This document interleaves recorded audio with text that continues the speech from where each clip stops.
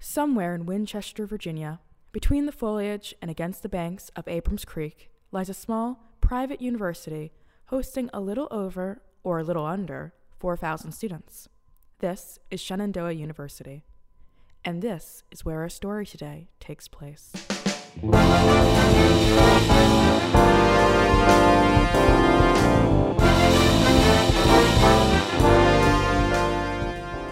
Happy holidays, everyone. Welcome back. The podcast is Will and Ava's Christmas movie marathon. The people are Will Bricka and Ava Brown. That's right. We're making a thing about high concept, low budget Christmas movies and talking about them. And today we have a real treat. We have an amazing treat that might just knock you off your feet. That's right. So today we are tackling two movies from the same director that, and we're going to get into this a little bit later, but have a whole lot more in common than just that. Oh, yeah. This shit's kind of running deep, and there is a rabbit hole. And it's fascinating. And it's absolutely fascinating. So we're covering Santa Girl 2019 and Cupid for Christmas from this year, 2021, both directed by Blayne Weaver. So the way we're going to do this, we're going to tackle this, is we're going to go through it how we discovered this. Mm-hmm. We saw Santa Girl on Netflix, which is where we watched it, and we decided to do it for this adventure we're going on.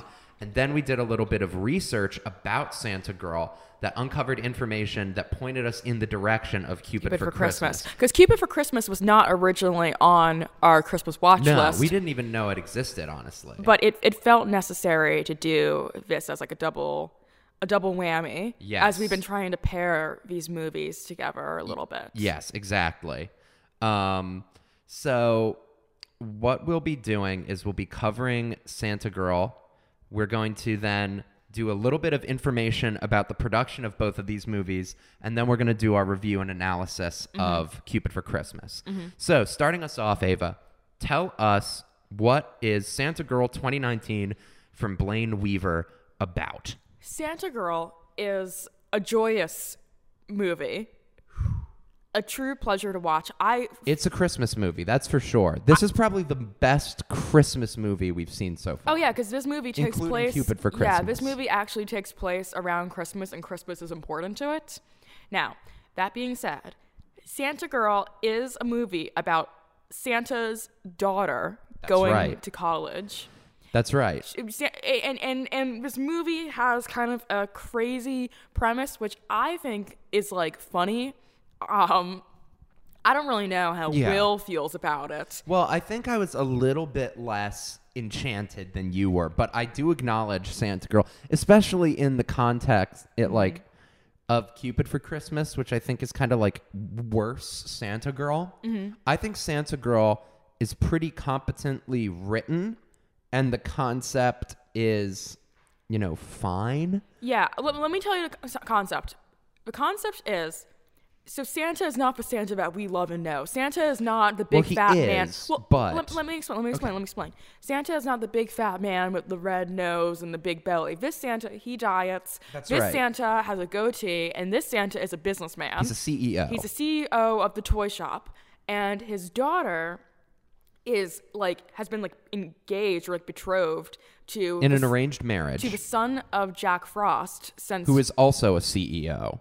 Yes, Jack Frost is like the CEO of Winter, I guess. And Santa's like the CEO of Christmas, giving toys to kids. Yeah. So it's the old business angle, and they want to merge their companies, so this marriage has to happen in order to merge their companies. So, but Santa Girl, she's like, all right. Cassie is her name. Her name is Cassie, and I'm probably just gonna call her Santa Girl for this. And we should note, Cassie is played by Jennifer Stone, who, late millennial / Gen Z listeners might not recognize the name, but they would recognize her as the Selena Gomez character's best friend Harper from the Disney Channel series Wizards of Waverly Place. So that's a big pull. Yeah, and Santa is played by Barry Bostwick, who is, in the industry in a bunch of actual Hollywood movies, probably best known as the male lead, Brad, in the Rocky Horror Picture Show. Yes. He is Santa here. So Santa Girl, she does not want to go through with his marriage, but what she does really want to do is she wants to learn knowledge and go to university. Yes. I think that's really how they put it. She's like, I want to learn things. Yeah, she's like, I want to go be with like mortals. I think her major was undecided because I have no idea like what she was doing in college. Yeah, really. The only class we know she took was a calculus class. Yeah, she took calculus, but I don't. And I'm assuming it's like her gen ed, like required. Like you went to high school in the North Pole, so you have no AP credits. Yeah, you have to take calculus. Yes, yeah. So, Santa Girl goes to college at the behest of her. Her father does. Santa doesn't want her to go because he kind of wants her to marry Jack Frost and kind of like become a more like firm staple in the North Pole world in the family business. But he says, okay, I know that you really want to go to college. So I'll let you do one semester. But you can only go for one semester, and you have to have your elf sidekick Pep there. Yes, your slave. Yes, Pep is basically like slave, like Dobby from Harry Potter. Yes, yeah. Pep. But it's a little girl. I think the actress is like 17. Yes, we looked it up at the time of filming. Will found her absolutely grating, but I found Pep to be the best. So the director, here's a big bit of cognitive dissonance about Pep. I read an interview with director Blayne Weaver where he referred to Pep as one of his favorite parts of the movie. And that makes sense because she's a huge amount of the comedic relief and the actress gives it her all. But he the way he understood and would direct the actress was apparently he would say these lines like you're a 41-year-old man and it'll be funny because it's not coming out of a 41-year-old man. It's coming out of like a very like small 17-year-old like peppy, well, the name's Pep, like peppy elf girl. It doesn't read. It does not read as that. It comes off like she's being a small little quippy, peppy 17-year-old elf girl. Yeah, we couldn't figure out if the actress was like 9 or 25. Or, maybe like in her 20s and just small. Yeah, we had to like look her up to figure it out. Yes, but Pep, Pep, and we found out she's a playwright now. Yeah, she's a playwright now, which is and kind of our cool. age. She's 22. Yeah, she's 21 but or 22. was 17 at the time of filming Santa Girl. But anyhow, Pep doesn't really like come off as a 40-year-old man trapped in a child elf body. Yeah, like all of her lines are like, Santa, am I fired? Yes, like that very much like that. It's just that. But I think Pep does a great job as. No, she gives it her all. I just found like the whole character to be a little grating. But it's something that has to be in a movie like this. It's like that's in like every Disney movie. Like there's like the elf or the fairy or the comes outsider. Off less like I don't know, like the kind of like difficult to palate quippy stuff, you know? Like kind of like I didn't mind it. I didn't even find the jokes particularly like grating. I found the jokes to be fine. Okay. And the jokes were definitely better here than they were in Cupid for Christmas. Yes. I think this is an all-around better written movie that works fairly well as a Christmas movie. But back into the plot, back into the thick of things. Yes. So Santa says you get one semester so long as once you're done, you marry Jack Frost's son. Son of Jack Frost. The son of Jack Frost, so that this merger can go through. She goes to college. Jack Frost is played by an absolutely uncharismatic. Jack Frost. No, sorry. Yeah, Jack Frost is played by a real person. Yeah, sorry. Probably like the best makeup job in the movie. Yeah, he looks great. A guy who's been in a couple of films in the industry like Cold Mountain and The Patriot, Hank Stone, who is also, if my research is serving me correct and I remember, an acting professor at Shenandoah University, which will come into play later. Yes. And he does a great job. It's pure camp. It's like, you know, like how... Oh, yeah, he's great. You know, like when you're watching Star Wars, and you're like, thank God Palpatine's on screen again. It's like that. And the makeup looks really good on him. Yeah. Like, he is the best. Like, he looks the most like a magical creature, magical person out of anybody in the movie. Yeah, the son of Jack Frost, however, is the uncharismatic like, just the worst. Son of Jack Frost is, like... He's like not good in any level. But so Santa and Pep, or Santa Girl. Yes, go on. I am on a train of thought. I gave you the task of doing the plot, and I'm stepping over you, and I apologize. It's okay, and I forgive you. Because this is all about love and good vibes and That's holiday right. cheer. This is actually this is a celebration of our love. So go on. So Santa Girl and Pep go to college, and on like their first day, they meet this mysterious stranger who's like a rich frat boy type. And like His name is JR. His name is JR. And they have like a little meet cute. He hits her while playing frisbee. Yeah, and that's with like a frisbee. That's their meet cute, and they're walking around together, right? Yeah. And he's like talking so about you're new here. He's like, oh, I like vacationing in Paris and Sweden, And but it's I ooh, rich boy. Yeah, I'm like, oh, he's a rich boy. But he's just wearing like a big, oversized, button-down shirt and khakis. And he's like, where do you need to go? And she's like, actually, I need to go to the bookstore. So he's like, I'll walk you there since you're new on campus. Yeah, they go to the bookstore and they see in line this college student like kind of arguing with the cashier, being like, I don't have enough money. My financial aid didn't come in. Can you please just like put the books behind the desk so I can buy them later? You know, I need these textbooks. And that boy is played by Devin Werkheiser. Devin Werkheiser. All right. Devin Werkheiser, if you were listening, you gave the best performance in this entire movie. I love you as an actor. Now, Devin Werkheiser, we should clarify, kind of similar to Santa Girl, has a child star past. You might know him as Ned from Ned's Declassified School Survival Guide on Nickelodeon. And when we figured this out, we freaked out. Yeah, we were like, oh my minds. God, it's Ned from Ned Declassified. He is so freaking good in this movie. I totally buy him as a romantic lead, first of all. Spoiler alert, he becomes a romantic lead. There's a bit of a love triangle aspect here, which is fun. It's engaging. It works. It's good. In my opinion, it's a really well-written, scripted, plotted script. Yeah. And like we have said before, we don't want to like shit on these movies for like having like technical errors.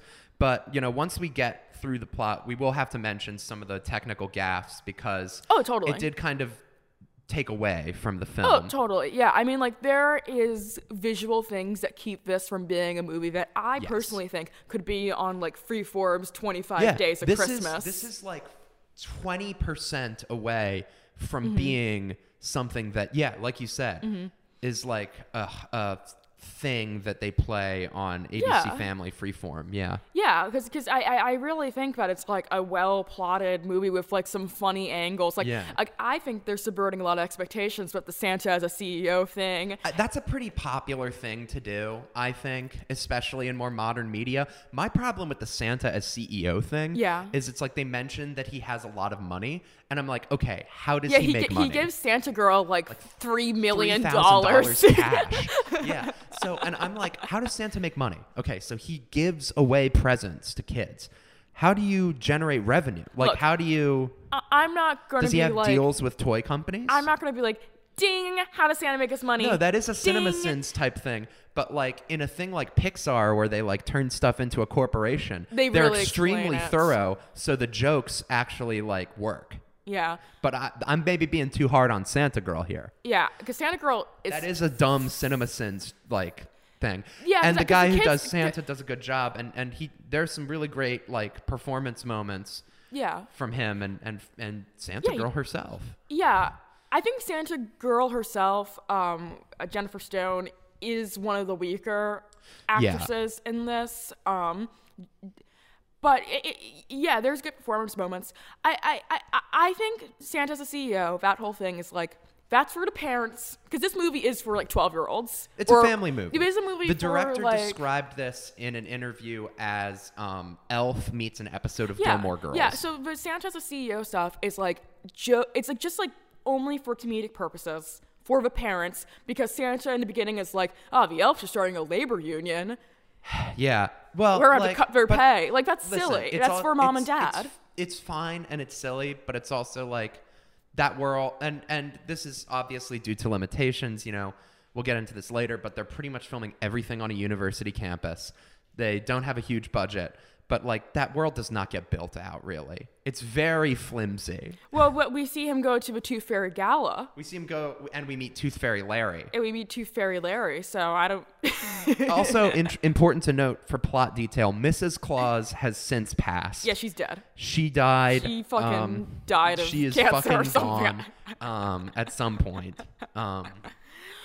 Miss Claus died of some very sad disease. Yes. And now she's gone. And it's handled rather delicately in the film. Yeah. Anyway. Ned Declassified and Wizards of Waverly Place, they start talking. They're like friends. He's like the friend character. Yeah, they have a lot in. Well, so it's important to mention with the $3,000 cash that Santa gives Santa Girl pays for Ned Declassified's books. Yeah, and he's like, "Oh my god, like I'm gonna pay you back," and it's like legitimate. He is does great. So well. He takes lines. It adds so much and nuance. Adds so to much them. layering. And, all right, I didn't get to finish my full Devin Werkheiser. If you're listening to this, Devin Werkheiser, if you're listening to this, I am a student filmmaker. I'm about to graduate Temple of a BFA in screenwriting. I have a script for you, Devin. It's bold. It would be a big bold. career decision. It would be, but this might be your uncut gems, It might Devin. change your fucking life, Yeah. Devin. And it might change my life. And we can do this together. I need you to take my hand and to trust me. We know you got kind of soft canceled because of like that whole like the one girl on Ned's Declassified as racist, and you were like, hey, she's going through some tough personal life shit, and Yeah. everyone like blew up your TikTok comments. But we also know you were in Pen 15, so we know you might be kind of like back up and on the up and up. You're on the upswing, and hear no, we see know a no. lot of fucking shit about you, Devin. We know all of your shit. If you're listening, we know all of your shit, Devin. And hear no, see no. We also know a lot about the university that produced this film. Yeah. Hear no, see no, Devin. Like, I don't really know the details of your cancellation, so I'm willing just to not even know about it. But I want you in my fucking movie, Devin, and I'm going to give you your uncut gems. And it's going to be This is going to be your A24 moment. You're going to be in an A24 horror, and I want you. Yeah. You're going to be in Devin. #A24 high concept horror movie. I want you, Devin. Give me a call. We could do a podcast where we go through like A24 art house horror movies, but we would hate it. We would not enjoy it because it would just like either be like, this wasn't for me, or just be like, yeah, that was like good. Yeah. Yeah. Santa Girl is so much more interesting than Midsommar. Santa Girl Hot take. is like awesome. It's so good. So anyhow, they have their so Ned Declassified and Jennifer Stone, they become friends, and then it's like a love triangle thing. Like, he's the nice guy, and then JR's the fuckboy. And then, okay, this is like... But barely. Barely. Like, JR is just like kind of... And I don't want to shit on this guy. Charisma vacuum. Because I know he's like an acting student. But he's kind of like, there's nothing to latch onto with him. Yeah, it's bad. He does a really poor job. And it's a shame. Because like his dad is good, and the other guy in the love triangle competing for Santa Girl's affections is really charismatic and good. Yeah, JR. So spoiler alert, but it's so obvious from like the beginning. You'll be able to predict it really well. Yeah. Which I think is like a sign of good writing, because like certain beats are like, oh, that makes sense. Yeah, seeds get planted. Yeah, JR. And also, it's like a family kids movie. It doesn't need to be a huge reveal. Yeah, it's enough. The kids are gonna go, holy shit, but the parents are gonna be like, I pegged him from the start. Exactly. So JR is Jack Frost's son. Yes, and he has kind of been like pulling levers to try to get Santa Girl's affections with him. And when he can't swing it on his own, his dad steps in and is like, all right, I'm gonna start fucking things up for Ned's Declassified, so that Santa Girl falls in love with you. Yeah, and I think we can kind of gloss over a lot more of the plot, because there's like, good fun and games, like a party scene. Not enough pep, in my opinion. I think we should get more pep on screen. I think the less pep, the better. And again, this is nothing against the actress or the performance. This is just like Pep was written to be just like a very grating character for me specifically. Yeah, you're on the Pep hate train, but like, I think she was great. I think like if I was like a mom watching it, I'd be like, I like her. Oh, I like her. She's cute. I'd be like, oh, she's cute. Oh, I like her. Is what I would say. I like. Well, Pep. that was what you were doing while we were watching the movie. While we were watching the movie, we watched this at like 12 midnight. Yeah. And I was drunk. Yeah, this is the only movie we've watched so far that we had any like sort of alcohol. I was drinking white wine. We had some white wine, and we watched Santa Girl, and Ava was saying, "Oh, I like her. She's cute. Come on," about Pep. And yeah, so a lot of fun games happen. Ultimately, the wedding between Jack Frost's son and Santa Girl starts to happen. And she's like, "No, I don't want to get married." And then Santa realizes that he made a mistake by forcing. Well, there was a betrayal that occurred. Yeah, one thing we can't skip over, I don't think. Yeah, is yeah. that Devin Ned's Declassified gets fucking tempted by Jack Frost to keep an eye on Santa Girl. Yeah, Jack Frost is like, "Ned from Ned Declassified, I will give you $500 if you spy on your bestie." And he's like, "Okay." He's like, because all right. $500 is how much his textbooks cost, which is realistic. And he is feeling a little bit like hot and cold on her because like she's always hanging out with JR. He's like so in the friend zone. He's like, "Man, I love this girl, but like this honey, I can't I can't put all my eggs in this basket." Yeah. So he repays her with the $500 cash Jack Frost gave him. And so he sells his soul to Jack Frost. He sells his soul to this film's devil, Jack Snow Frost. Miser. And he starts like kind of keeping an eye on her, but it also just is like they're hanging out and they start to like vibe together. But and then Jack Frost gets a better sense that like, okay, so Jennifer Stone admits to Ned Declassified that my dad is Santa. My dad Pep is Santa. I'm an elf. He's like, "What the fuck?" Then he tells Jack Frost, he's like, "Weirdest thing just happened, dude. This girl told me she's Santa's daughter. Yeah. She seems to be happy. I can tell she's like lying to me all the time now. I can tell she's just doing this because she wants to friend zone me to get with this jock. You know, I'll keep watching her for you, and if you keep paying me, but like." She told me this weird thing that she's Santa's daughter, which is just the stupidest lie on the planet. Yeah. And Jack Frost is like, "She told you? Well, that's good to know. Keep an eye on her, and here's some money, boy." And then whoosh, snows off. Yeah, because and Jack Frost at this point is kind of like, he kind of knows that, Ned Declassified has a crush on Jennifer Stone, Santa Girl. Yeah. So he's like... So he's kind of playing them. He's like, "I'm going to fuck up his shit." So and this is like the worst part of the movie.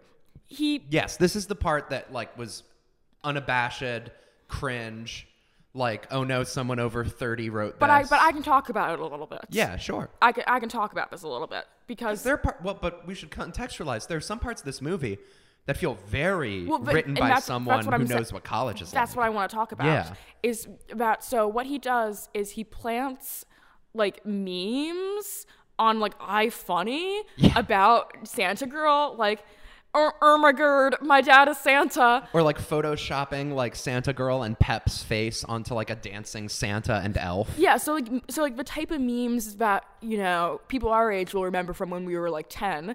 Yeah. Like memes that are like 15 years old by now. Yeah. Like she's like, it's like with the background with the stripes. It's like Yeah, it's like awkward penguin. Yeah, awkward turtle, shit like that. She's like, "Oh my god, my dad is Santa." And it's really like weird. It's Santa. And it's really weird because like, so she's like, "Oh my god, like Ned Declassified posted this about me. He's so mean. He's bullying me. He hates me." And JR shows it to her because his dad is like, "I made these memes. You've got to say that Ned Declassified made this," so she completely cuts him off. Actually, maybe the movie's really smart because like Jack Frost is old, so he's on Facebook. Yeah, so he would make those memes. He's not on Twitter. He's old as can be. He's not on TikTok. He's not on Twitter. He's on Facebook. He's seeing these memes, and he's like, "I know what I'll do. I'll make memes. Kids love memes." And he makes an iFunny account, and he posts these memes. Or like a Yik Yak. Yeah. Because it's a college. She looks like the fucking, in the meme, it's like, what's the one that's like the girlfriend? It's like the weird girlfriend. Oh, what, like, Yeah, I know, where she's got like wide eyes. Yeah. Oh god, I have to remember what it is. I'll have to look that up. Oh, like the obsessive girlfriend. Yeah, obsessive girlfriend. Yeah, over-attached girlfriend. Or overly attached girlfriend. Yeah. That's what the meme is basically. Yeah. And yeah, and then she's like, "Oh my god, this meme is so mean. I'm being bullied." And Peppa's like, I don't even look like that.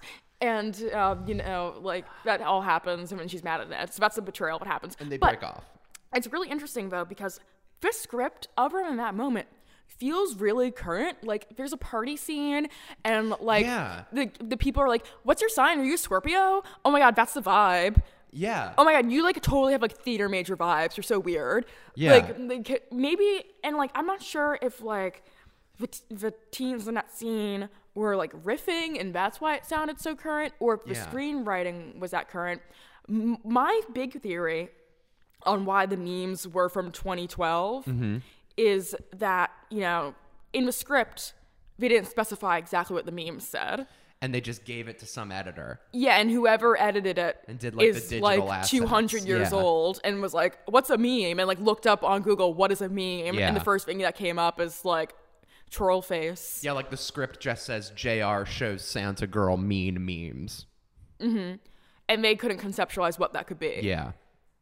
So they have a Betrayal falling happens. out. They go to JR and Santa girl go to the winter dance where they become boyfriend and girlfriend. And then like they beat each other up. Or oh wait, they don't beat each other up. Ned and JR beat each other up. Ned Declassified comes in and he's like, "This fuck you, fucker. I want to be with Santa girl." Oh my god, and JR is so bad. Who is the fucking actor? What is his name? I don't recall. He's also in Cupid for Christmas. He's the only cast member that returned for Cupid for Christmas. Is it Joshua Cody? It's Joshua Cody, an actor named Joshua Cody. I'm not trying to like shit on you, dude, if you hear this. But like, dude, like you have to react to like a fight in a way that makes it look like you're fighting someone. That said, though, he does do the most Chad thing he does in the entire movie. He does a sucker punch. He just sucker punches Ned's Declassified. Yeah. He just cold that's cocks because him. this director, Blayne Weaver, and we've learned this from watching Cupid for Christmas, loves a fucking fight scene where someone just punches someone out of nowhere. Because you know what Blayne Weaver has?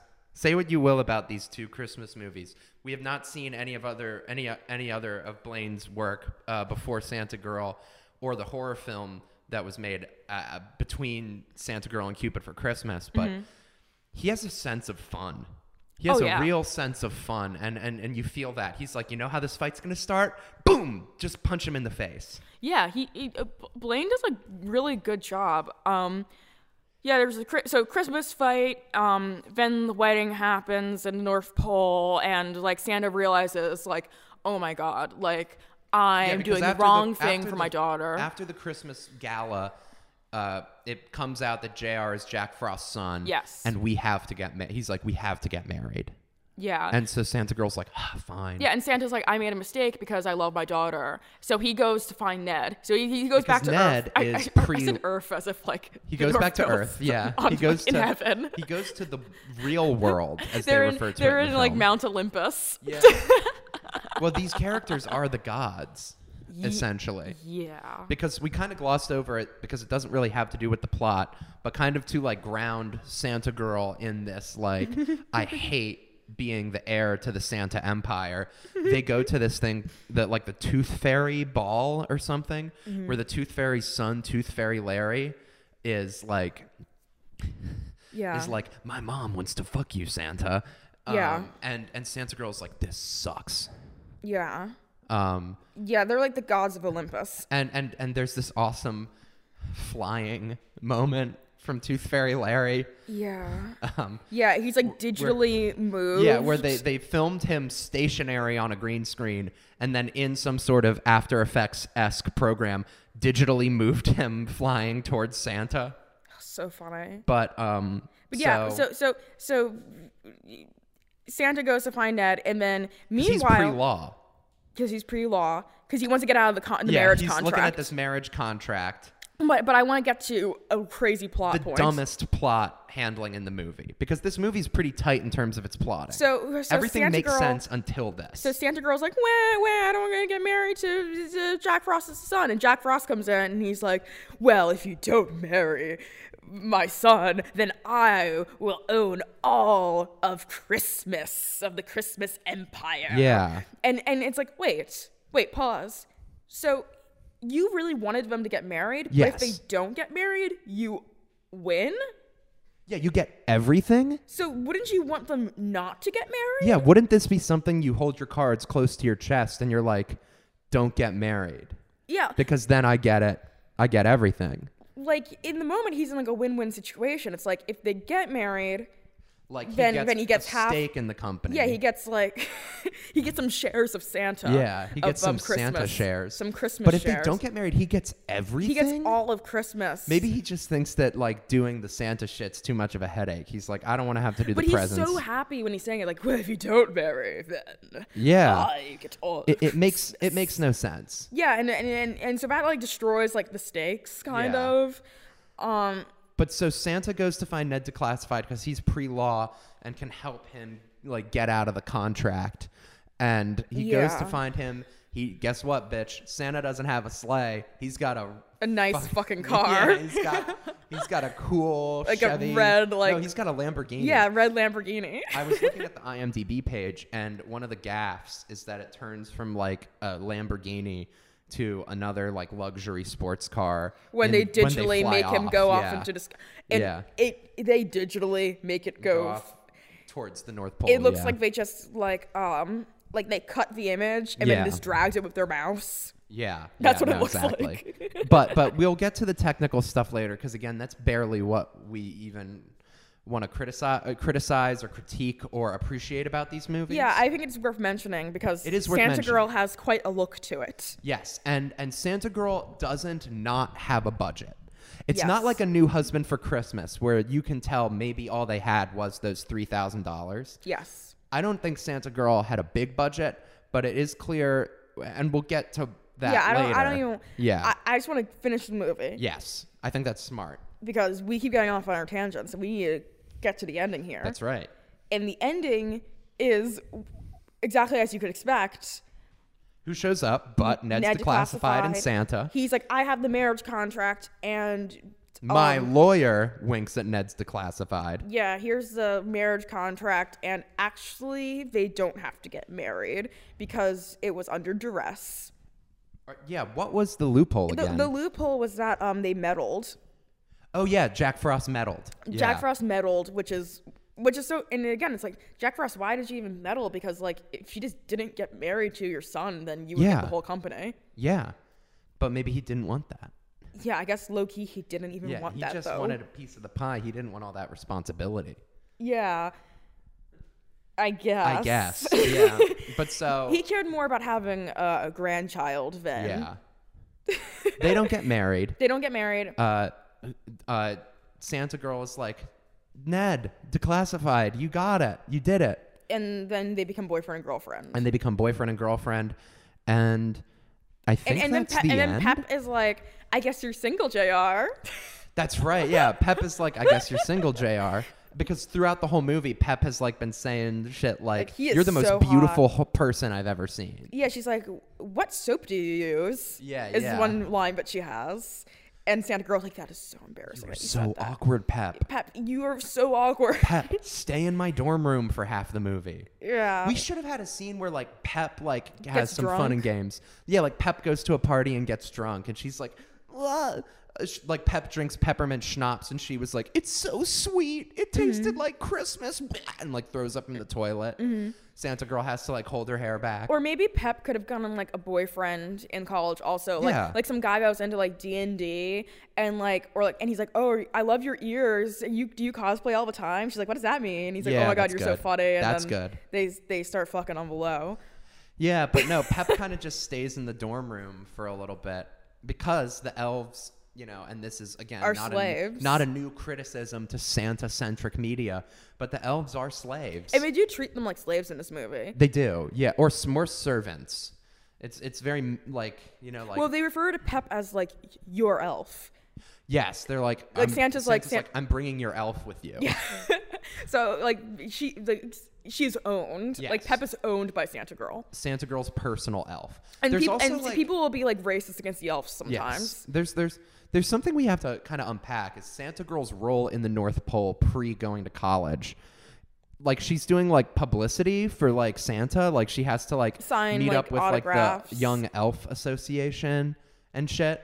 So it's like, okay, she's kind of like a celebrity. She's kind of like an ambassador figure to the Santa organization. Yeah. Kringle Industries is what it's called. Whatever is going on in Kringle Industries seems really like fucked up though, because it's like, well, like, so I worked for you and then like your daughter is like God based, like you're like God and your daughter's like God and we work for you and we're not allowed to establish an elf union. Yeah, and it's like, okay, so if there's an elf union, that implies that the elves get paid some amount of money. But not that much. Santa has money. I think Santa isn't giving them real money. I think Santa's like giving them cookies. Yeah, giving them like freaking cookies. And candy. Because he's like, oh, these stupid elves. Like, I'm gonna trick them. Trick these elves. And isn't Santa, like in lore, isn't Santa an elf? Sometimes? Well, it depends on what tradition. A jolly old elf. Santa is not an elf. Santa is a man who was bestowed immortality by like Jesus and God. If you read the Bible, you know, Saint Nicholas. Old sure. Saint Nick. But like Kris Kringle. Let's talk about that version of Santa. Although so Kris Kringle was his name when he was raised by elves when he was living in like the forests outside Germany. You're going for like kind of the more Rankin Bass interpretation. Yeah, that was the name that he was given by elves when he was living outside Germany. And then he went into Germany and like the fucking Nazi guy, what was his name? He wasn't a Burgermeister Meisterburger? Burgermeister he wasn't a Meisterburger. Nazi. No, he was a fucking Nazi. And he was like, you can't have... Well, are you saying like Nazi in terms of like that guy's a Nazi? Or like Nazi in terms of like literally he's a member of the Third Reich? He literally is. It takes place in Germany. There is no Nazi imagery in... Or maybe it's World War I. Santa Claus is coming to town. Maybe it takes place during World War I. All right. Well, we're getting off topic. Okay. Well, Burgermeister in Santa Girl, the elves are slaves, but also it's suggested there's a that lot of crazy things in Santa lore. There's like labor politics in that world. Anyways, let's talk about how this movie looks. Yeah. So a brief sidebar before we get into any sort of assessment or analysis. Is there are some technical gaffes in this movie that I think should be brought up, and it's that every shot is so blown out. It is so overexposed. Extremely overexposed. They expose it because I think they want Santa Girl to look like pale as snow, but it makes her just look fucking horrible. Yeah, it ends up it's just unflattering. It's so unflattering. It makes her look bad. And the shots are also really bad. Like horribly framed. Yes. And very like they changed like white balance. Yeah. There's no like, consistency in white balance or color correction. And it's also there's a thing that they do where there is when exterior of Santa's home is a like castle. As soon as you cut inside, it just looks like a suburban like McMansion home. It's really silly. It's very clear that it is like either a home that they were given permission to film in or like the Airbnb that like the LA crew was staying in. Maybe it was in Virginia. Maybe it was the dean's house. Speaking of which, when we do have the one scene in like the toy factory, it looks like the lobby. I was watching, I'm like, this looks like the lobby of a university. More on that later. Yeah. But yeah, so and then obviously like a lot of the special effects are kind of rough. Like whenever Santa Girl does like a magic thing, it's like, whoo, that was like downloaded from YouTube and they just like took out the green screen on that. Yeah, they did not do a good job with special effects at all. But also, and then there's just like weird. Later, there might be a reason why that's kind of we don't want to criticize that too much. Yeah, and then there's just like weird cuts in just like weird. That's editing. probably the most egregious. Lots of weird jump cuts. It's like just random jump cuts, and it's like what that does not feel intentional. Yeah, this does not serve a story. This is like taping together two separate takes. Yeah. This is not like being done deliberately. This feels like maybe this was done by force to cut around some sort of technical problem, either on the day or in post. Yeah. Yeah, it was pretty rough. That being said, maybe we should rate Santa Girl. Let's transition into our analysis.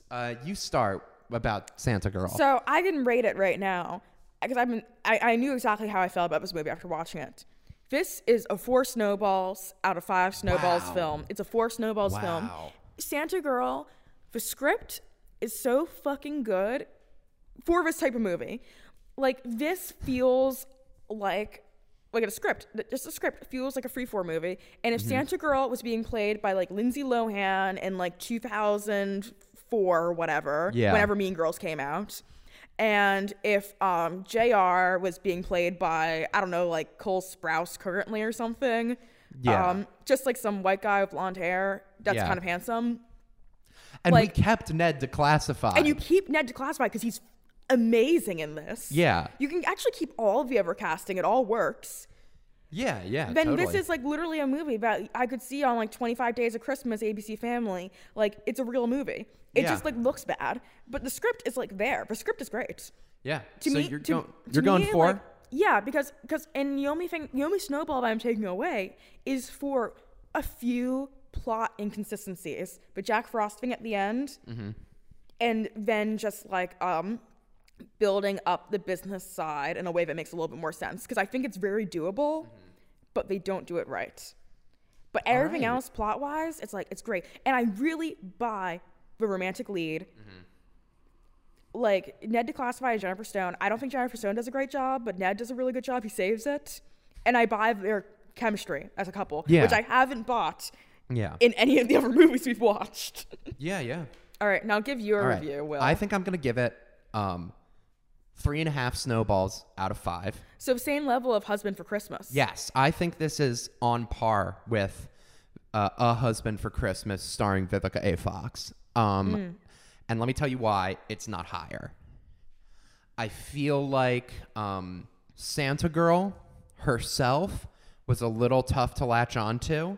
At times she felt a little annoying. At times she felt a little like she wasn't really a full someone that it was hard to fully get like wrapped up in it. But I am agreeing with you so far as like, I think this is probably the best written movie we've watched. The writing is so much better about Husband for Christmas. I think this is pretty well directed, aside from like a couple of spotty performances and obviously like the technical side of it, which is pretty all over the place.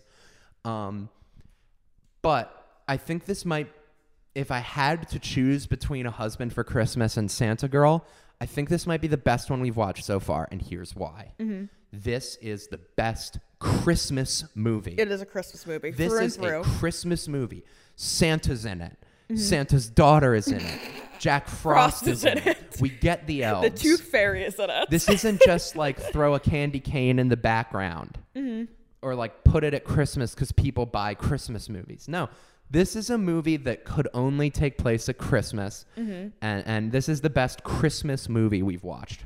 Yeah. In terms of just generally the best filmmaking and best storytelling, I think this is on par with A Husband for Christmas, but what's good about it and what's good about that other one are different. But yeah, I definitely want to give a shout out to the director.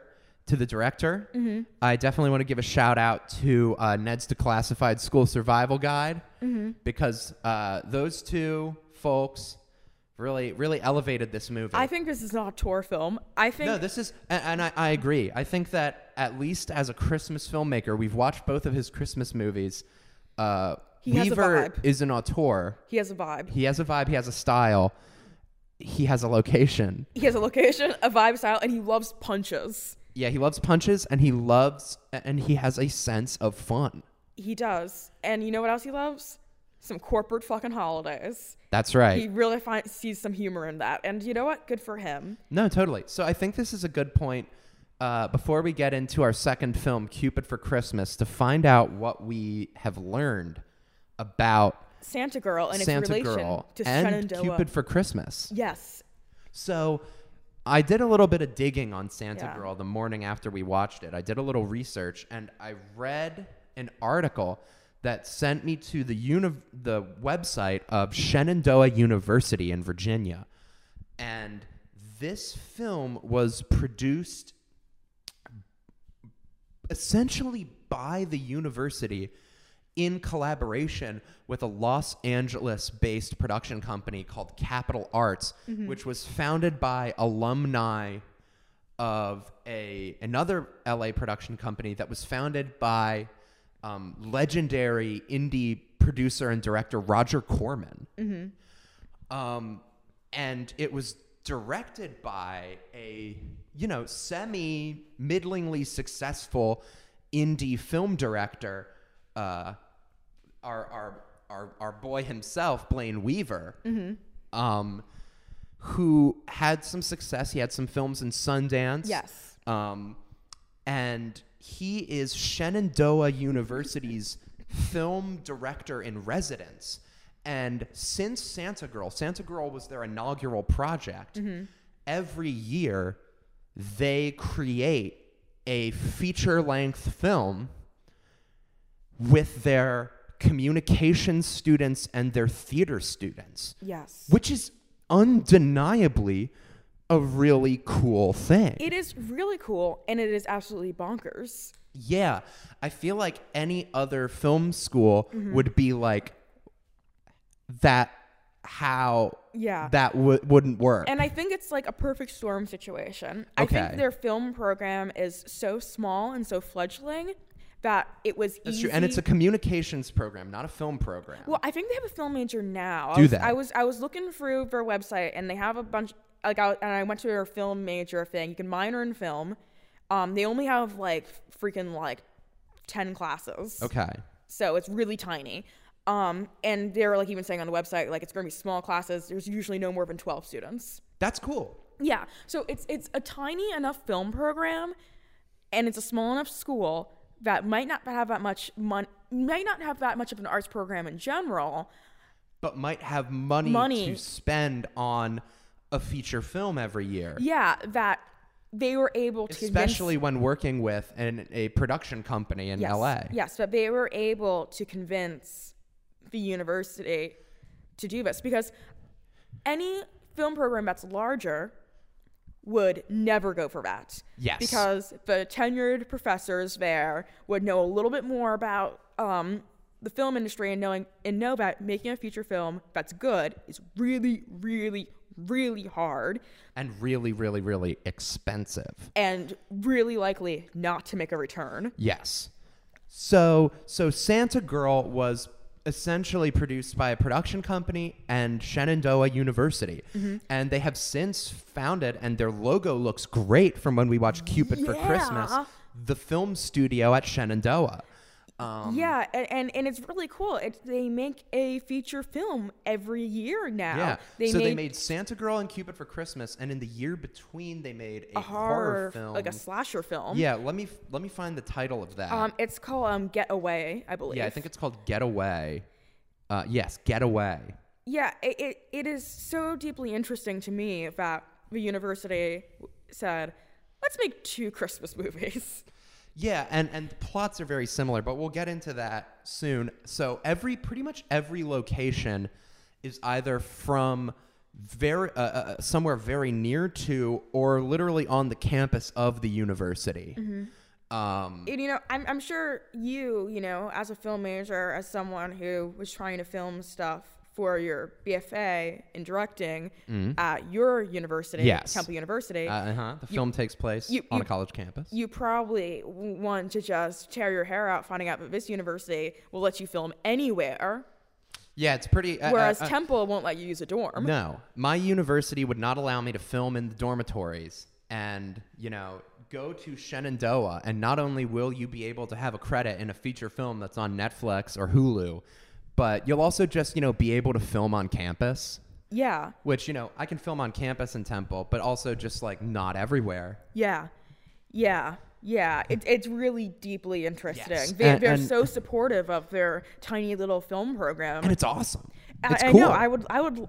I don't know if I would love to go to that college or be in that program just because it's so small, it seems. But God, I would love that level of support from my university. Like, Yeah. Here's $30,000 to make your feature. Well, I don't know how much money they had. Yeah, I don't know, but I will say, especially based on Cupid for Christmas, the budget was probably pretty. Yeah. Like, not tiny. Yeah, maybe. True. That's I entirely think their possible. budget is probably at least like $20,000. Yeah, and we've speculated a little bit. Yeah, about we're it, speculating. but like I can even go into far in my conspiracy theories onto how Shenandoah was able to make a feature film. I think there has to be like I bet Vadine there is one of those guys that's like really seduced by Hollywood. he's like, ooh, making a movie with Richard Kind. Yeah, he is so seduced. I think it might be a woman. Also, I'm saying maybe I'm being sexist. I think Vadine is a man, but whoever is the dean is some cool guy that's always wanted to make a movie. Maybe. That's entirely how else- possible. There are a lot of guys like that. There's so many guys like that, and it's like how else could that fucking happen? Yeah, I don't know. A director in residence. Yes, that's right. Okay, so Blayne has since become Shenandoah University's director in residence. And here's actually an interesting thing I found out about him on IMDb. Mm-hmm. I'm not sure if he still is doing this, but at least from like roughly like 2000 until like 2014, he was Disney's voice of Peter Pan. So whenever they like needed him for like a theme park needed Peter Pan for like a theme park attraction or a video game or the direct to DVD movie Peter Pan 2 Return to Neverland, he was the voice of Peter Pan. Like a House of Mouse episode that had Peter Pan in it. That was him doing the voice, which was interesting. It is very interesting. Everything about the Shenandoah shit is extremely interesting. Yeah. Just some random university in Virginia. Yeah. It's so all the cool. locations, pretty much. Shenandoah University. Yeah. They And have a and whole I thing on think- their website. Yeah, and I think in Santa Girl, it is hidden and well integrated enough. It doesn't feel like... It felt pretty obvious in Santa Girl. Like, remember when we were looking at the Santa, like, factory and you were like, this looks like a university yeah, building. I was like... But what I thought was, oh, whoever is making this movie has a good relationship with their alum... Like, their alma mater. Their alma mater. And they were able to film this scene in a lobby at their university. But I'm just saying, like, the whole university plot line in Santa Girl doesn't feel super forced. Oh, no. Yeah, sure. Whereas in A Cupid for Christmas, I think the university plot line feels kind of forced. Yeah, I think I have to agree.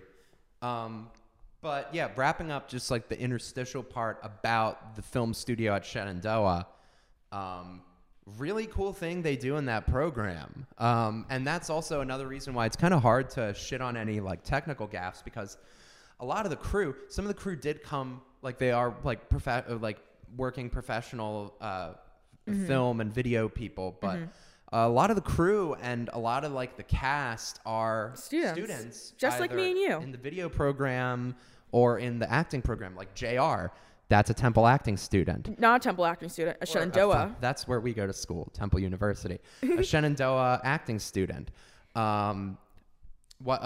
Jack Frost, though he was kind of a industry vet, he also is an acting professor there. Yeah. A lot of like the people in the party scene, a lot of the elves are acting students. The crew was very much made up of communications students. Yeah, I see. And, you know, it's interesting about JR as an acting student there. I mean, like, was he, like... is he, like, the best actor at Shenandoah University? Damn. No, because other actors in that movie were. Yeah, that's true. It's weird. The casting is really weird to me, because I think they were like, oh, he looks the part. Yeah. So they put him in there. Or, like, maybe he was really good in, like, his audition or in rehearsals, but like on like camera kind of froze up. Like at the party, those kids that were going like, I like your vibe. They were great. They were acting students. I'm They were pretty sure. so All those good. other like elves that weren't Pep were acting students. I don't know how Pep got involved. Because Pep was 17, so she didn't go to yeah, maybe she college was at the just time. like around that area of Virginia. Yeah, or they might have had a casting call. So like, we need a kid to play the elf. Yeah. Our acting students are far too large and tall to play elves. And, yeah, that makes sense. And Miss Pep was like, I can do it. I got it. I'm awesome. But yeah, so that's how Santa Girl got made. Yeah, and this is also how Cupid for Christmas got made. And yes, Cupid for Christmas. And before we get into Cupid for Christmas, I just want to make an appeal to all of you guys, now that you know about Shenandoah University. Oh, okay. Cupid for go Christmas. ahead. Let me pull it up right now on Letterboxd. Can you pull it up? Yeah. How many people have viewed it? 52. 52 people. And the 2 of those 52 are you and me. 52 people have viewed Cupid for Christmas. I am appealing to all of you to watch Cupid for Christmas, or at least mark it as watched on Letterboxd, because I don't want this program to die. I don't want the program to die. Yeah. And Cupid for Christmas, technically, is so much more competent than Santa Girl. Technically, like on a pure like filmic level. Like we know how to work the video camera technically. Yeah, it looks a lot better than Santa Girl. You may not love it. You may not even like it. But that being said, yeah, I want you In fact, I would say we both generally liked Santa Girl more than Cupid for Christmas. Yeah, give it some streams. It's on Hulu. Give. Well, and I think that's part of it. So from what I understand, from what I was able to glean from my research, Santa Girl had very limited theatrical release in Virginia. Mm-hmm. They premiered at the Alamo Drafthouse. But it was on Netflix. But it is on Netflix, and it's just a part of the Netflix subscription. And it has, like, in comparison on Letterboxd, like 1,500 views. Yeah. 1,500 people have watched Santa Girl. And I think partially because they have Jennifer Stone and Ned's Declassified in it. Potentially, but also it has a title and plot that it's like, I'm looking for a Christmas movie to watch with my family on Netflix. Mm-hmm. We already watched this one. Santa Girl. Oh, this looks cool. Mm-hmm. And you throw on Santa Girl. Mm-hmm. Mm-hmm. And also, Netflix is much more of a platform that you associate with, I'm looking for a movie to watch, than Hulu. Hulu is mostly TV. Yeah. I can totally see a lower budget, less like a less publicized Christmas movie released in November. Mm-hmm. Like, I can totally see Cupid for Christmas being lost in the shuffle. Yes, totally. On Hulu. Totally. And you guys gotta watch Cupid for Christmas, because I want this program to live on. Yes. Because I was like, oh man, this is probably the best movie that they've made on a technical level. Yeah. And it might kill the program if it doesn't make a return. Because Santa Girl might have been somewhat profitable. Yeah. To the university, which is what kicked off the program. Yes, I mean, the great success of the joyous film Santa Girl, which I love. Yeah, you can watch Santa Girl, our highest rated film so far, on Netflix, and Cupid for Christmas is on Hulu. But Santa Girl, you'll get a fair amount of returns. Number one, both as like a family Christmas movie, and number two, kind of like what we were saying like last time, like as like watching like a high concept B movie. Yeah. It's like interesting to see like both the innovations, the corners that are cut, and it's just solidly written. Yeah. You know, if you want to watch something like with your like younger sibling while home for Christmas, yeah, totally. Maybe check out Santa Girl. I mean, it might not be like, it's not going to be Elf. I think like a 10-year-old would legitimately like it. Yeah. Like, I think like a 10-year-old would be like, Santa Girl's a good movie. And see, with no caveats, but we're adults, so we're like, oh, there's problems with Santa Girl. See, but the difficulty is a 10-year-old would not think that about our second film, Cupid for Christmas. Now, I'll introduce our second film in our double feature today, also produced by Capital Arts and the film studio at Shenandoah. Cupid for Christmas 2021, directed by Blayne Weaver, tells the story of another young woman who is told by an older man magical holiday deity that she has, that is, hoping her to take a more permanent fixture in the magical world, sent to the world of mortals, to a Shenandoah University, and falls in love with a mortal in the process. Yeah, this is a weird movie concept-wise, because I guess it takes place in the same universe as Santa Girl. I don't think it does. But it has to, because it's like the same thing. It's like, so Cupid is a businessman. Yes, Cupid is played by the biggest name they probably ever got they've gotten in their program so far. Richard Kind. The always delightful Yeah. Richard Kind, And probably most famous for his role of Bing Bong in Inside Out, but who's also just a character actor who's been on TV and movies for years now. Yeah, and you love Richard Kind. I do love Richard Kind. Richard you were Kind excited. has my heart. Yeah.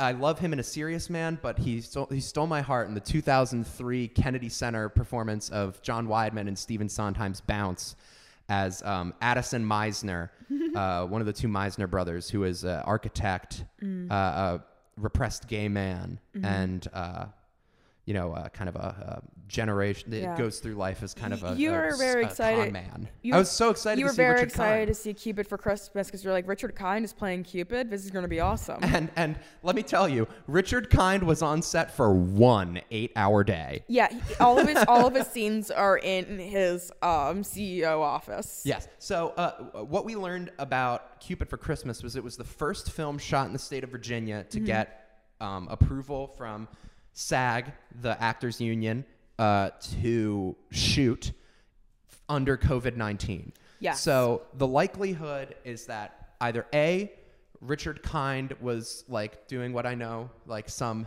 like character actors do, and it's like, I'm going to kind of give back in the later stage of my career, do a university film, and also was probably looking to work because Hollywood shut down under COVID. And this was a film that shot during COVID. And they probably gave him like $5,000 for the day, and he was and happy. put him up in a hotel. But despite any charity on Richard Kind's part, he certainly did one day where mostly he was just sitting down. Yeah. He did a great job. I mean, he did his Richard Kind thing where he's like, "Scram, get out of here! You're doing a bad job." But like, he is he is used lightly throughout the film. Yeah, they were very happy to get that pull, but they were like, there's not much that they were able to do with him. Yeah. I mean, his character also, like, they're like, I don't know. Yeah, so I guess let's get into the plot of Cupid for Christmas. Yeah, this one was just kind of boring. I felt bored watching this. Before I get into the plot here, I'm going to say my positives really quick before I fall asleep talking about the plot. Boom. Fucking roasted. Cupid for Christmas looks very professional. Yeah, this is so well shot. Yes. At least relatively. Yeah, relatively. Like, this looks like a real movie. Yeah. Like, this looks like something that could be on 25 Days of Christmas on ABC Family. The actress that plays our protagonist, I cannot remember her character name for the life of me. Ruby. She does a good job. You know, she's well cast. She's pretty. Yeah, honestly, everybody is pretty well cast in their respective role. Oh my god, I'm thinking about her sidekick character, which is Evil Pep. I don't even want to talk about. I don't want to talk about Evil Pep yet. Yeah, it's the evil anti-Pep. It's like, what if Pep was evil? Yeah. And then the romantic male lead, whatever his name was. Yeah, the professor character. He is a ruggedly handsome man, incorrectly casted. I'd say incorrectly styled for some scenes. Yeah, I don't know. I think he looks too... We'll get into the plot, and I'll tell you. Yeah. He's a very handsome man, and he does a good job. He's like a good actor. He's like Hallmark movie handsome. Yeah, he's playing a college professor, and sometimes he's styled like the kind of guy that would drive the Hallmark movie red truck rather than be like a history professor at a university. Yeah, and he's also... The thing about him is that he's supposed to be like... He can never fall in love because he's so awkward and clumsy. He is a trope that I would refer to as a love Grinch. Rather than hating Christmas, he hates the concept of love and being in love. Yeah, but also like the reason why he can't succeed on any dates is because he like drops things and like bangs into people. So this gets at the core problem of Cupid for Christmas for me, character-wise, because the problem is Ruby wants to be the next Cupid. Richard Kind as Cupid says, you want to be the next Cupid, you need to get the most undateable, our like least likely to ever fall in love person on the planet Earth to fall in love with someone. This super ruggedly handsome guy. College professor, has a steady job, has like a 2-bedroom apartment. Has a scraggly beard. Is very handsome. Very handsome. And like his problem is that he's a klutz. Yeah, he just like drops shit all the time. He just spills coffee on dates. And that's like one of those things like that could... I could buy it if you didn't hire a super standardly handsome guy. Or you need a quirky looking guy, like some guy that looks like fucking Linguini from Ratatouille. Or if, in my opinion, what they should have done is he should have been undateable because he's cursed in that way, and he becomes bitter and mean. He's extremely charming and nice to the women he's on dates with, but he should have been like jaded. Kind of like a jaded, mean character. And part of the plot of the movie is him becoming like a nicer, more generous guy. Yeah, like girls will like ask him out, and he'll be like, "Leave me alone." Yeah, he'll be like, "Fuck you, don't like, talk to me." He's like BBC Sherlock. Yes, he's like BBC Sherlock. Or like the way I put it while we were watching the movie, which makes me like feel crazy. I'm like, he should have been like an Robert Downey Jr. Iron Man character. Like yeah, we should find that, him like selfish and unappealing, despite him being like handsome and charismatic. But throughout the course of the film, he becomes more like open-hearted. See, you said that last night, and I was like, well, I mean, I guess so.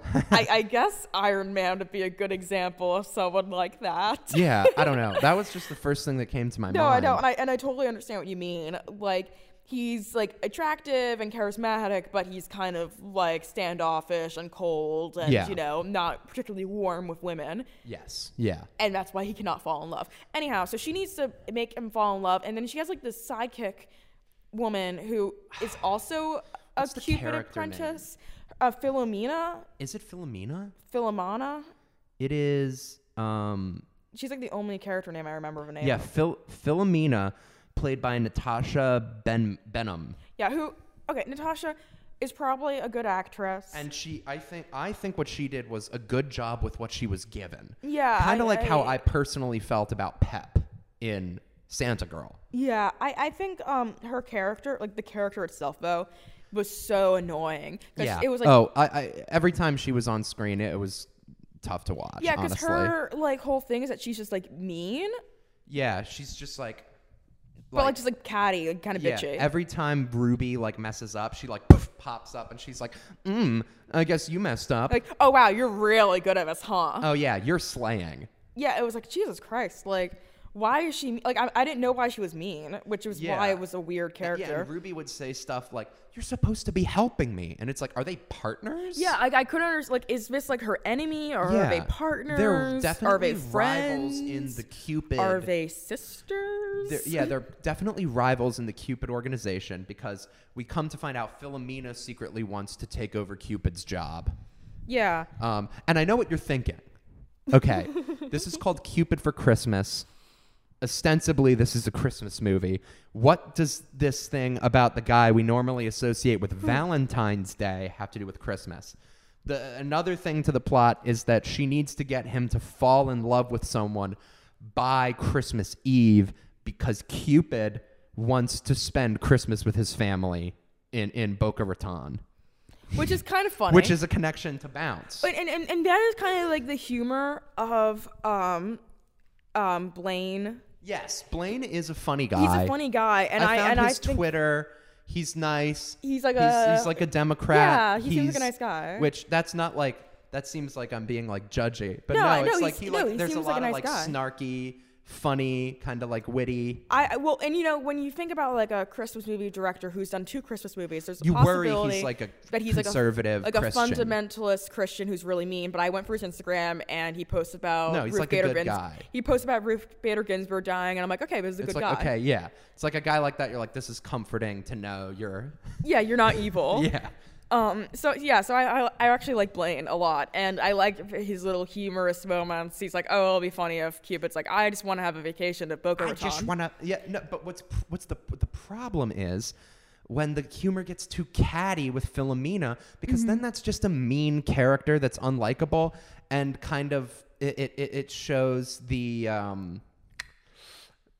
lack of, the script needed a rewrite. Yeah, I feel. I think the script needed like some more eyes on it and a rewrite, because also it was just kind of boring. Like the stakes weren't there really. I feel like there wasn't stakes. Yeah. So just to quickly summarize the rest of the plot is our handsome college professor who is cursed with bumping into people and dropping things. Yeah, who's cursed with just being a goddamn klutz.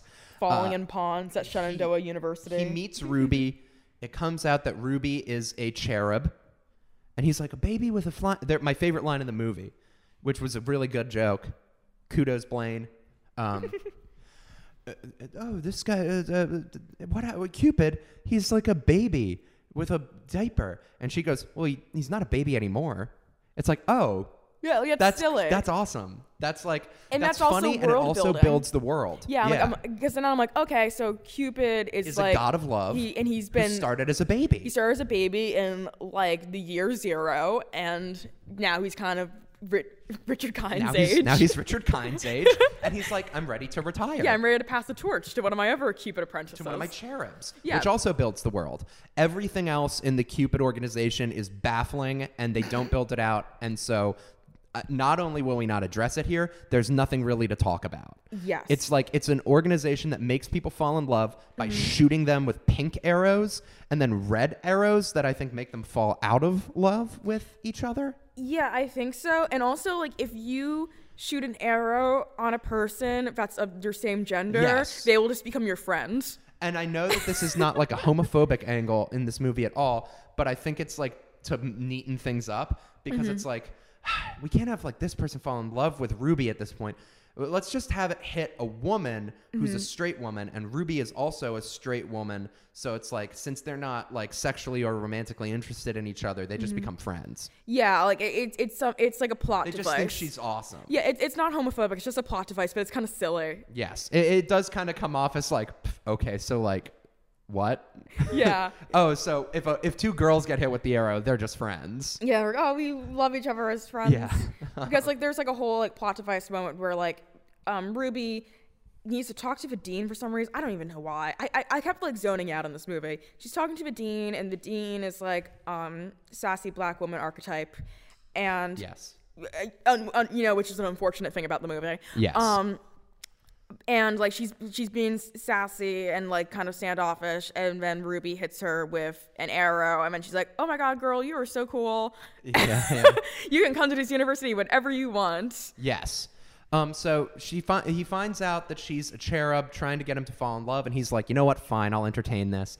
He goes on a bunch of blind dates. That doesn't work out. It should be noted that Ruby also uses his entire history class of students to help him. And that's kind of cute. Yeah, I think it worked for me. I feel like the dialogue, and I was saying this when we were watching it, it felt kind of like watching Glee. And yeah, how the it's a little too worked. like you pointed it out, like everybody hears the conversation and everybody has a little quip to say. Like, it's like, he'll be like, I don't know if I'm ready for this. And they're like, you're going to need a makeover. And someone's like, yeah, and a new set of clothes. Yeah. It's like two ping pong popcorn. Yeah, and personally, I don't like that, but there are people that do like that. Yes. So that isn't like a critique. It's more of a comment. This movie, in fact, maybe even more than Santa Girl, is passable to its target audience. Oh, this movie actually like feels like it could be on Hallmark Channel. Exactly. Definitely. That's what I'm saying. So he entertains this. They have a bit of a falling out after the string of blind dates don't work, and they slowly realize Ruby and the professor are falling in love with each other. And Cupid says to her, that's not going to fly. You can't fall in love with a mortal. So she sets him up with a theater teacher, and they kind of like hit it off. Yeah. But Ruby gets a little jealous. Ruby's real feelings and the professor's real feelings are with each other. So they kind of cut it off. And they break up, and they get together, and she does not become Cupid. She becomes a mortal, but Cupid later reveals this was all part of his master plan because Philomena helped Ruby get with the guy. So his master plan was he knew from the start that Ruby and the professor were meant to be together, and that Philomena needed to learn to be more open-hearted and less catty. So she would actually be ready for her to take over as Cupid, and he could go have Christmas with his family and finally retire. Yeah, it's interesting. I was just thinking of this. The way that plot works out, it's like Ruby is kind of like selfish. Like she's kind of like selfishly like, I want him for myself because we're like she's not. That other girl's a good match for him. Her feelings are kind of in the way, and she gets what she wants ultimately. And I feel like the movie would be a little bit. a little bit braver and maybe even a little bit of a tearjerker in a way that would make the movie a little bit better is if she was like, I guess this theater teacher is the right girl for him. Because it's not like, that's good. Yeah. You know what I mean? And like, and it can even like at the very end, like he changed his mind. Like, no, I'm in love with Ruby. Yeah. And then they get together at the last minute. But like, and there's a slight attempt at that because it's like he's not meant for her, and she's like, "That's right, I shouldn't let this play out. I need to stop them from being in love." Which I don't like. And it's muddled. It's confusing. Yeah, I don't like that she's like, they are not meant for each other, and it's kind of arbitrary. Yeah. Like, it's like, how do you know that? Even though I can't be with him, I know they can't be together. Exactly. I don't like that. I would much rather it if she was like, because the theater teacher character is like perfectly nice and doesn't do anything wrong. Yeah. It's not like we find out the theater teacher is like cheating on him. Yeah, and it's smart of them to make her not evil. And in fact, because Ruby's so bad with her aim, she hits the stage manager, a little director Hitchcock cameo from Blayne Weaver, and he does a great job. Yeah, he's so funny in it. He plays it perfectly. And, you know, at the end, when Ruby is looking for the professor to, like, get with him in the end, you know, we find out that, the guy that she accidentally hit that fell in love, they're actually together now. Yeah, and that's fun. Cute. But yeah, I think I would like it if it was, like, they went a little tearjerker on it. Like, you know, like, they can never really be together because she's not immortal. Yeah. Like, if they really play it on that, because they kind of mentioned that, like, oh, like, well, you can't be with him because you're a Cupid. And then that's kind of resolved pretty quickly because she gets fired from the Cupid organization. Yeah. But it would be kind of cooler if, like, she was like, yeah, maybe he is meant for a theater teacher. I'm her step back. And then he is the one that has to make a decision. No, Ruby, I'm in love with you. Because that's so romantic. Yeah. Like, I think that's way more romantic. I think you're right. I agree with you. But they don't do that. What they do is they break up. Yeah, he breaks up with her because he's in love with Ruby. He goes on a train to spend Christmas in a cabin. Potentially, he's going to kill himself. Potentially, he's gonna put his cowboy hat down Jackson Maine style, and like the great authors of old, like the Hemingways. Did Ernest Hemingway kill himself? I don't know. I don't really keep a tab on all the these Vincent people. Van Goghs of the world, and off himself at his cabin. But no, he's just going to spend cabin alone. He says that he likes to have some solitude on Christmas after donating his time to a soup kitchen. Because he's a good guy. But her and the students, who apparently don't care to spend Christmas with their family, and more so than that, because like it's fine that they want to volunteer on Christmas, you know, because they're kind-hearted people, and that's a lovely thing to do. Wouldn't their parents be like, "No, you're coming home"? Maybe your parents would be like that. I guess, yeah. Facts. I think there's a ding CinemaSins moment because it didn't bother me. Didn't bother you? It did not bother me that they were around the university near Christmas. All right. Because they gave a reason. They're there to do soup kitchen stuff. And they're there to watch their professor fall in love. Yeah, they're all adults. Like they can You're right. They're like, Mom, in the afternoon we're doing soup kitchen stuff, but then we're coming home for Christmas dinner. In the evening. Okay, you're right. To me, that works. But so then they all take a train to upstate to where he's staying in the cabin. And they confess their feelings for each other, and they kiss. Well, we don't get on the train. This is all on the platform. Oh, yeah, they stop him from getting on the train, the train platform before he gets on the Amtrak. Don't go. Yeah, and he doesn't go. And then she's like, I'm no longer a Cupid. I'm a real girl. And then the craziest fucking thing happens. They kiss. She's like, I'm a real girl now, and I want to be with you. And he's like, I love you, Ruby.